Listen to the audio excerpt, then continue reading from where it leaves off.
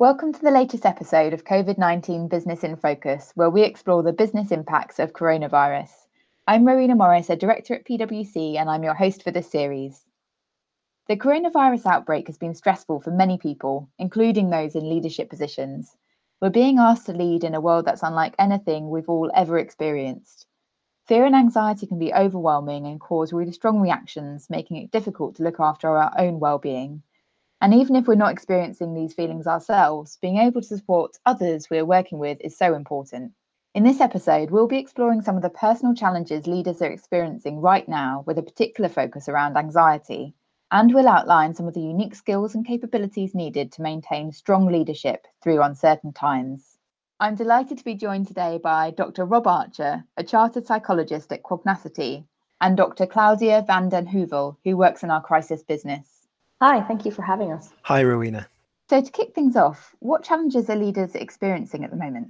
Well, while all crises are typified by uncertainty with a lack of information, complexity, many moving parts, information overload, and dynamicity, they're constantly changing.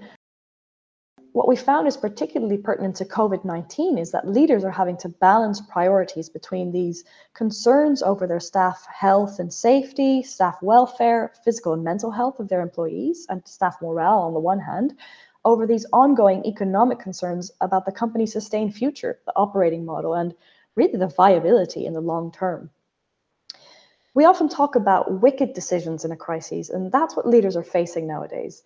They're having to make these decisions that are do or don't, or A versus B, which have very serious or significant outcomes and implications, but those outcomes and implications are unprecedented. And so they're really difficult to anticipate and make sense of and understand in the moment.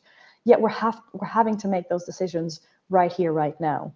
And linked to this, the decision-making structures that usually have worked for us in our day-to-day working environments on the office floors aren't working as well as they would have done. They're not fit for purpose.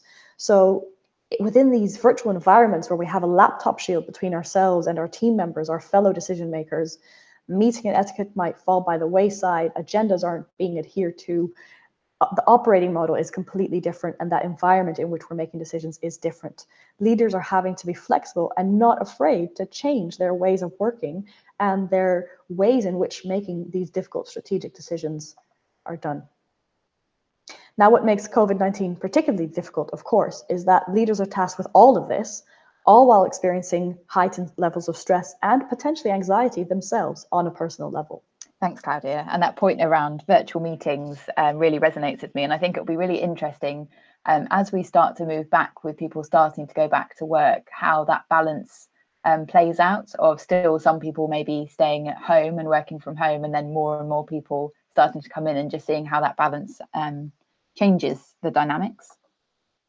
So Rob, you have a lot of experience helping people deal with anxiety in your role. And I know that you recently led a virtual masterclass with 40 of our clients on managing anxiety as part of our PwC Leadership Exchange, which I know you've got amazing feedback. So to kick things off from your side, can you just explain to us what anxiety actually is? Yes, certainly. And you said that, I have a lot of experience helping people deal with anxiety. Of course, that includes myself. So I'm an anxious person. I get anxious all the time myself. And I'm, a bit anxious being on this podcast. But there are things that matter to me more than my anxiety. And I'm sure we'll come back to that idea. But in terms of what anxiety is, sometimes people use the word anxiety as sort of interchangeably with fear, but actually they're not the same thing. So fear is an emotional response to a real or perceived imminent threat, whereas anxiety is anticipation of a future threat. So in other words, I might be fearful of the virus, for example, but my anxiety will be generated by thoughts like, am I going to catch the virus? Am I doing enough to protect myself? Will I be asymptomatic? Or, will one of my family catch it? And because anxiety is therefore internally generated, it tends to be infinite. We open ourselves up to infinite possibilities in the future that we cannot control. And this is partly why anxiety is associated with things like rumination, where we're sort of going round and round in our heads with multiple, infinite, in fact, possibilities that we can't control. And I think the second thing to understand about anxiety, I've noticed when I share this, it tends to, I think, help people feel a bit better about it. Because anxiety is an internal thing, we need to understand how the brain processes information. So there's lots of different metaphors for how the brain works, but one famous one is the idea of system 1 and system 2. So Daniel Kahneman's work. So when we get information through our senses, it gets processed by system 1 first. So this is the older, more primitive brain that's very, very fast, makes immediate reactions. And then later, system 2 comes online. And this is the conscious brain, the brain that's good at figuring out solutions to wicked problems. Now, what's interesting is that the awareness. So, for example, if you get a piece of sensory information, say your email pings, it would be processed by the system 1 brain, the older, fast brain first, and then only later would you become conscious of that fact. Now, the old brain, the fast brain, because it is so fast, it has to use kind of templates and algorithms to help you work out what to do in the moment. And these templates are very subject to our past experience. So, for example, if you had a childhood that was very turbulent, or you have had experiences that show you the world isn't a safe place, your pre-conscious brain, the fast brain, system 1, will be very quick to show you that template, and you will have a particularly better safe than sorry approach. And you might well be very prone to anxiety. Now, that's not your fault. That doesn't mean to say that you're a weak person in any way. That just means to say that your brain has learned certain templates and algorithms. Now, there's one more thing to, I think, sort of implication that comes from all of this. Very often people feel bad about how they feel. They feel sort of like they should be able to control their anxiety or control their immediate reactions and their emotions. But if anxiety has happened pre-consciously, and only a few milliseconds later do we become conscious of that fact, that explains why we cannot control our anxiety. It is literally like trying to control something that has already happened. It's like trying to control the past. So I think understanding that often comes to as something of a relief to people. So Rowena and Claudia, what are you anxious about at the moment? I suppose for me, actually, this all really resonates what you're talking about, and it's really interesting hearing a bit more about the system 1 versus system 2 sort of thinking. So I think for me, where I felt most anxious over the last few weeks is whether I'm there enough for and in the right way for the people that, need my support. So my family, my friends, and my team, and really thinking through, am I being there for those people in the right way? And I think linked to that, where I felt anxiety is, I suppose it's more around the overall uncertainty of not being used to the feeling that I don't necessarily have all the answers for people that might be looking for me to give them. So I think those are my top 2 from my perspective. Claudia, how about you? Yeah, similar actually, Rowena and Rob. For me, it's the time scale piece. So not knowing how long this might carry on for and what we're working towards in terms of that new normal. I've had to balance childcare and work, which of course a lot of people are facing, but it's how long is that sustainable for? And if we don't have an end timing to work to, how am I going to make sure that I am there for my team and for my family enough, and I don't spread myself too thinly and that it impacts my mental health? So it's really balancing all of those different priorities without knowing how long I need to do that for. Yeah, that's interesting. I've been doing lots of polling of people over the last few weeks, and I think it's fair to say that sort of anxiety or anxious thoughts are falling into one of 3 categories. Firstly, there's the anxiety around our own health risks or health risks to our family. Then there's sort of stress and overwhelm at the change to our routines. And, juggling childcare is a great example, but it doesn't have to be that, Any kind of change to routine can be stressful. And then finally, uncertainty about the future, as Claudia says. And it feels to me that the balance, when I've been doing the polling, it started off mainly focused on the health risks, but in the last few weeks, it's definitely moving towards uncertainty about the future.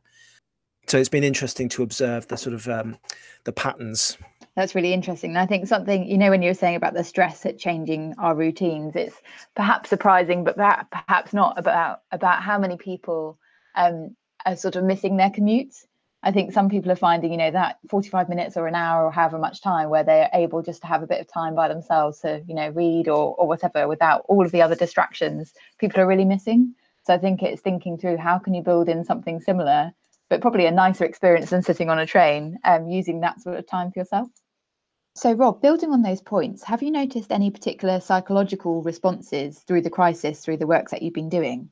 Yes, and actually, this is a piece of work that we've been doing with PwC, who created the 100% remote teams team created a nice sort of 3-stage model where they talked about the stage 1 of initial disruption, stage 2 of transition, and then stage 3 of returning to whatever the new normal looks like. And you can probably anticipate a hit on engagement, employee engagement, and performance that steadily returns to normal. What I did is I overlaid the likely psychological reactions at each stage, because you can kind of predict the psychological journey that teams will go on. So in stage 1, and this is not just with COVID, this is with any crisis, you can predict in the early weeks something called acute stress, which is characterized by 2 things: very strong emotions, so things like shock, anxiety, fear, but also high levels of adrenaline. And adrenaline is what gives us, lots of energy. And I think my experience has been, particularly in PwC, that, people are very busy in those early weeks. They moved into action and they got huge amounts done. And because this is, high energy stage, this is often quite exciting. I've noticed that people often talked about those early weeks as being quite exciting. There's a bit of a buzz to it. But there are a couple of downsides. So adrenaline does tend to make it harder for some people to sleep. And secondly, of course, it's not sustainable over the long term. So eventually the energy does drain away. And then that leads to the second stage. The second stage is very different psychologically. So this is more characterized by what we would call chronic stress. And chronic stress is characterized mainly by fatigue. So somewhere around the sort of 4 to 7 week mark, it kind of hits people, the adrenaline's worn off, and the fatigue takes over. Now, fatigue's perfectly natural, but again, it has downsides. So people start to make more mistakes. Ordinary tasks take longer. You have to try harder for the same results. And it does tend to mean that we find it harder to emotionally regulate. So this is where many people feel they're on a sort of emotional roller coaster in stage 2. So something good happens and you feel great, I can do this, but then something bad happens and you feel like it's the end of the world. And I think this emotional roller coaster is where many people are now. Overall, the mood is lower in stage 2. So people find it harder to motivate themselves. And for some, this would even translate into depressive symptoms. So that's stage 2. Now, the good news is that that's not where the story will end. So in stage 3, whenever some semblance of normality returns, if you look at all the evidence in sort of crisis research, what happens with most people is that in stage 3, rather than post-traumatic stress, which is what many people, have heard of that phrase, we should really be talking about post-traumatic growth.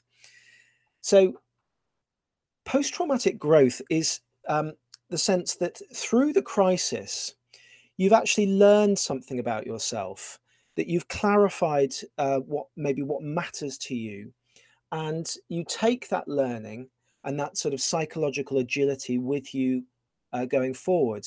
So it's not like you're the same as you were before, but you've actually learned something about yourself. You're in some ways better than you were before. And this is the idea of being anti-fragile. We're not the same. We're in some ways better from having gone through the crisis. Having said that, though, obviously some people, depending on what happens to them and the support they get, some people will carry forward more sort of psychological scarring, more rigidity, and even signs and symptoms of burnout.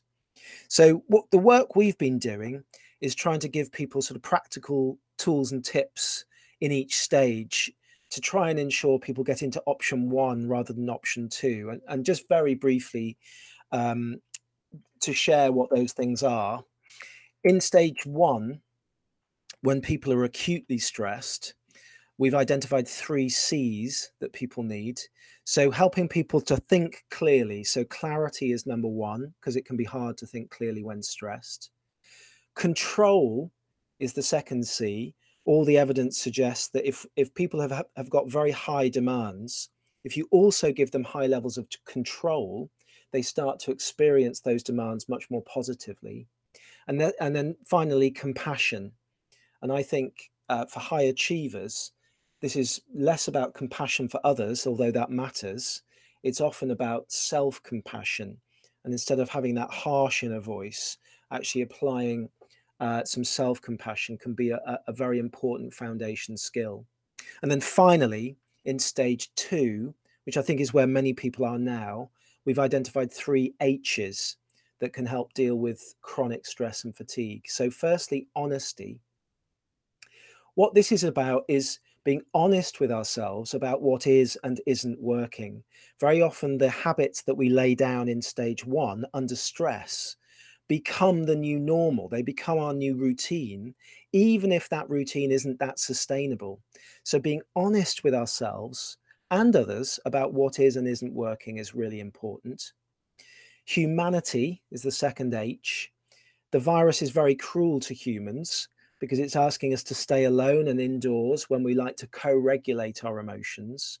So tapping into your own human needs. What is it that you need today as a human being to be at your best? And also being aware of other people's human needs, I think is really important. And then finally, hope. There's a lot of evidence that says if we can orientate ourselves and others towards a sense of hope and possibility for the future, it does tend to promote this idea of post-traumatic growth. Now, you wouldn't try and persuade somebody that life is going to get better, particularly if they're stressed or really, really tired. You wouldn't try and persuade somebody that, don't worry, it's all going to be okay in the end, because that kind of creates resistance. But if we can tease out from ourselves and from others a sense of how the future could be better than before, this does tend to promote post-traumatic growth and suppress post-traumatic stress. So at the right time, applying hope and possibility is a really good idea. So Rob, really interesting to hear some of the ways that you cope with dealing with your 2 and 4-year-old just downstairs. And building out on those coping strategies that you've been talking about, what are some of the other ways people can manage their own anxiety? I think the buffer point is a good one. I mean, that can just be literally taking a moment before you leave your workspace to consider the kind of impact you want to make in the next phase. So if I speak about children, that's just because it sort of personally resonates. But if I take a moment to pause before I leave my workspace to think about what kind of dad I want to be when I re-engage with my kids, even that's, for a minute's worth of thought, that helps me make a different impact. It's a kind of a mini buffer. There are lots of other things that we can do practically to cope with anxiety. One of the techniques, which is a little bit counterintuitive, is to schedule a time to worry. So believe it or not, this is an evidence-based approach, but you actually put a time in your diary, maybe 15 minutes worth, and sit down at your desk, write down all of the things that you're anxious and worried about. And then if you have time, you start to brainstorm some solutions, a possible plan.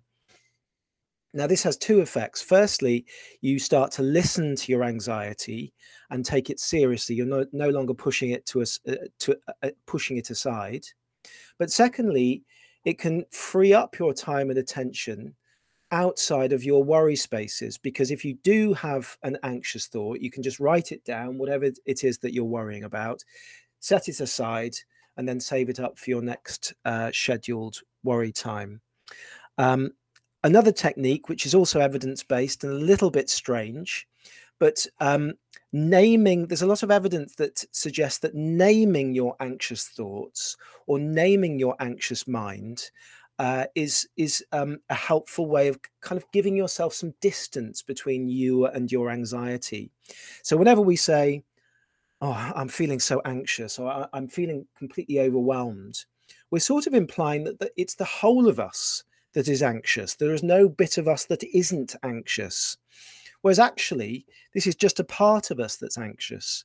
So in our resilience training, we sometimes use the metaphor of the inner chimp, this idea that the limbic system, part of system 1, is constantly on the lookout for danger. And I think this idea that you have an inner chimp in your brain, for some, is a helpful idea. Naming that part of you implies that you are more than just your anxiety. And I have a client actually who, when we did this exercise, started to call her anxious mind Aunt Susan, because she has a real life Aunt Susan who's full of very sort of well-meaning advice. Ooh, don't spend too much, don't walk home too late at night, don't eat food that's past its sell-by date. Aunt Susan is full of very well-meaning advice, but my client doesn't just sort of sit down and listen to Aunt Susan constantly.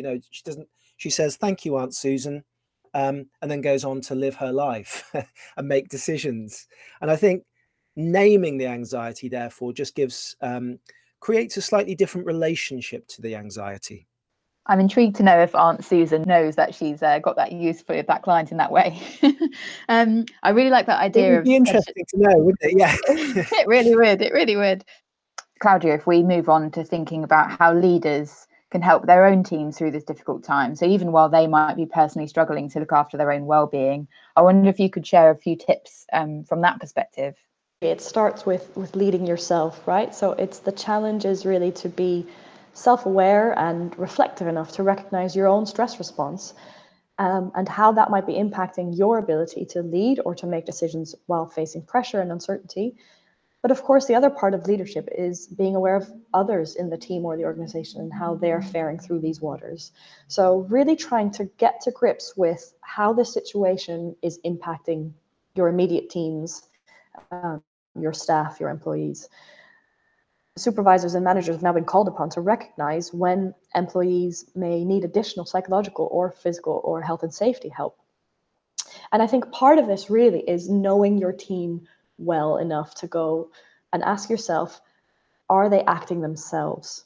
Are they functioning? Are they coping? Or are they saying they are? And again, I go back to this, there's a shield between yourself and your team now. There's a virtual laptop shield between you and your team. So you do really need to understand what makes them tick and what they act like on a day-to-day basis when we observe them in person. And part of this is being wary of something called the fundamental attribution error, which is a term coined in social psychology, whereby we attribute people's behaviors when we don't know them very well. We attribute people's behaviors to their personalities rather than taking into account the situation that they're faced with and the pressures that the situation might be bringing to them. So a great example is if you had been dining in a restaurant prior to COVID-19 and the waitress is very grumpy, you might think, well, why are you in a profession by which you act, you need to interact with people all the time if you don't like interacting with people? But she might just be facing a really difficult situation at home. She might not be earning enough. She might have just had an argument with the manager. We don't understand and take into account the situation that the waitress is facing. So really, it's making sure that you are attributing people's behaviors to the situation and the pressures that they're facing, rather than to their personalities and dismissing them in that sense. When it comes to steering organizations or teams through difficult or challenging times, some of the research in psychology has found that establishing what they call a superordinate goal really brings people together. It reduces competition, it increases collaboration and cooperation. What is a superordinate goal? It's really what are we working towards together? What's driving us? What is that organizational value or principle that we as an entire company need to work towards? And something that has been shown to really work well in research across demographic groups and populations and across industries, whereby previously competing teams who really didn't know how to cooperate very well then actually make it work and become very effective teams. So having that superordinate goal really clearly stated, constantly reinforced, bringing hearts and minds together, but also focusing the mind and giving people something to work towards, so they understand the purpose of their work while they're still feeling a little bit more removed from their day-to-day jobs. And as leaders, we know that that's a really important aspect, whether in normal times or these extraordinary times. So I think it would be really helpful to maybe reflect a little bit more on to get that right and to really have those goals in place. You really need to have the information to hand to be able to make those decisions. But actually, we might not be able to have all the information to hand to be able to move things forward in that way. So can you just sort of build out a little bit more on what are the sorts of things leaders should be thinking about when, to be able to make decisions? We might not have all of the information and data sets that traditionally we might have otherwise had. No, that's absolutely right, Rowena. And really, there's two things. There is definitely grounding whatever decision you're making in that value that your organization adheres to, or in that superordinate goal. When we're making decisions with a lack of information, we have to make assumptions. We need to make assumption-based decisions. And that's absolutely fine. We can't progress and we can't operate if we don't do that. But being extremely clear on what those assumptions are and separating those from fact, from the known facts, and what is projection, what is assumption, and then always driving it back to the value. So if you start scenario planning the ways in which that decision might play out, the ultimate outcome, the company that you'll be when that decision has been made 10 months down the line, are you still being true to yourself? Are you being true to your values? It gives you something to ground that decision in. It gives you a hook to almost hang your hat off, as it were. And of course, when making assumptions, it's really important we have someone who can challenge our thinking and the assumptions we're making, because we might make the wrong assumptions. And when making decisions on a huge amount of assumptions, you want to make sure that they're at least as reasonable as possible. So as a leader, making sure you have that devil's advocate within your team, someone you trust, but who can also stand up to you and say, I don't think that's a fair assumption to make, or I don't think what we're doing is right by who we said we would be or what we're trying to achieve here, etc.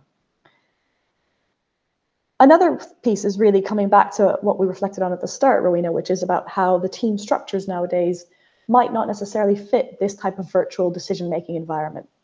So traditionally, as I said, crisis management teams are made up of 7 to 12 members. A democratic vote almost is taken. There's a really structured meeting agenda. We go around the table. Everyone provides their update.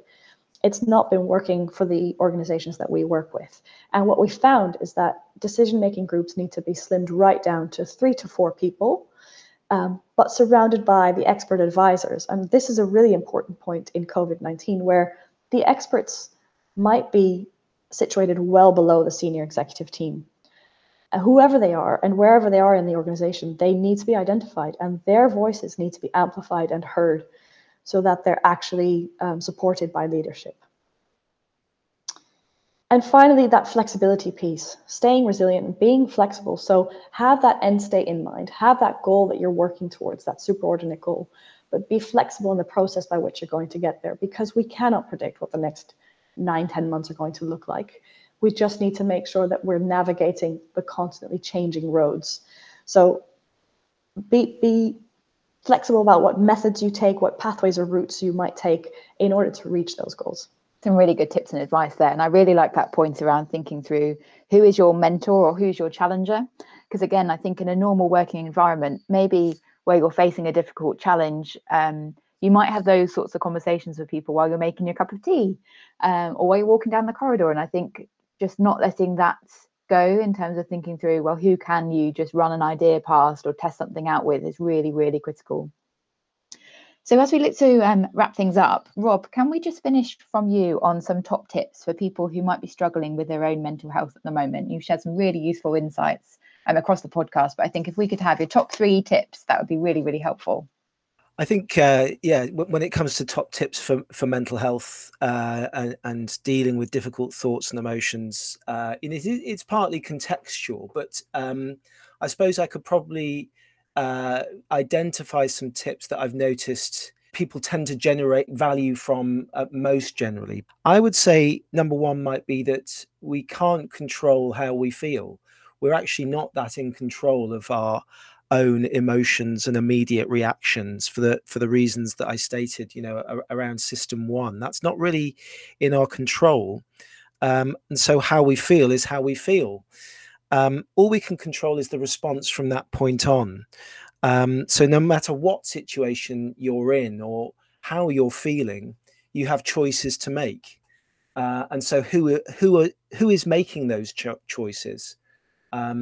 And I liked what Claudia was saying about being guided by your values. One of the strongest findings from clinical psychology is this ability to develop psychological flexibility, which is roughly defined as the ability to make your own choices, even when you're feeling like your own mind is beating you up.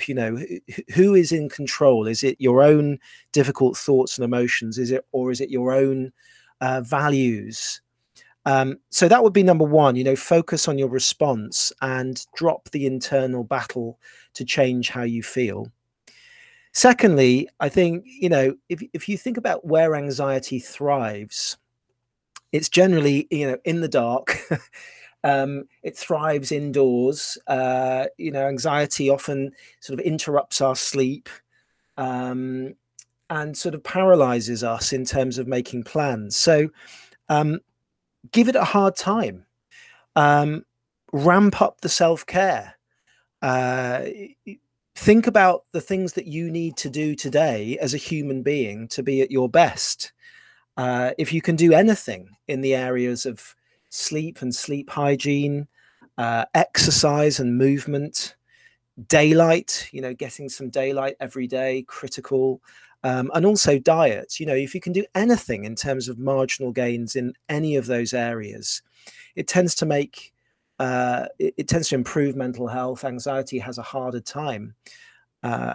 So the third, I think, is to use our difficult emotions, to see them as normal, and also to see them as data.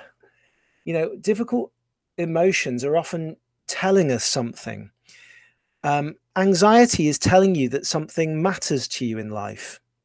After all, if you didn't care about anything, you wouldn't be anxious. I think it was the Queen who once said that grief is the price of love. And I really like that quote, because not just that it's by the Queen, but I think she's getting at something that's really important, that unless we're willing to pay the price, unless we're willing to risk grief or willing to risk rejection in our lives, we're not actually going to have access to one of the greatest things in a human life, which is love. And it's the same with our anxiety. Can we pay attention more to the thing that we care about than our anxiety itself? And I'll give an example, maybe. So I'm anxious about the impact of the crisis on my family, and I've got 2 very young children, and I kind of worry about that somehow this will rob them of a little bit of their childhood. I'm anxious that my kids get to be kids when they're very young. And so one of the things I try to remember is, well, let's focus on that. Rather than the anxiety, let me focus my energy on trying to ensure that we have a laugh.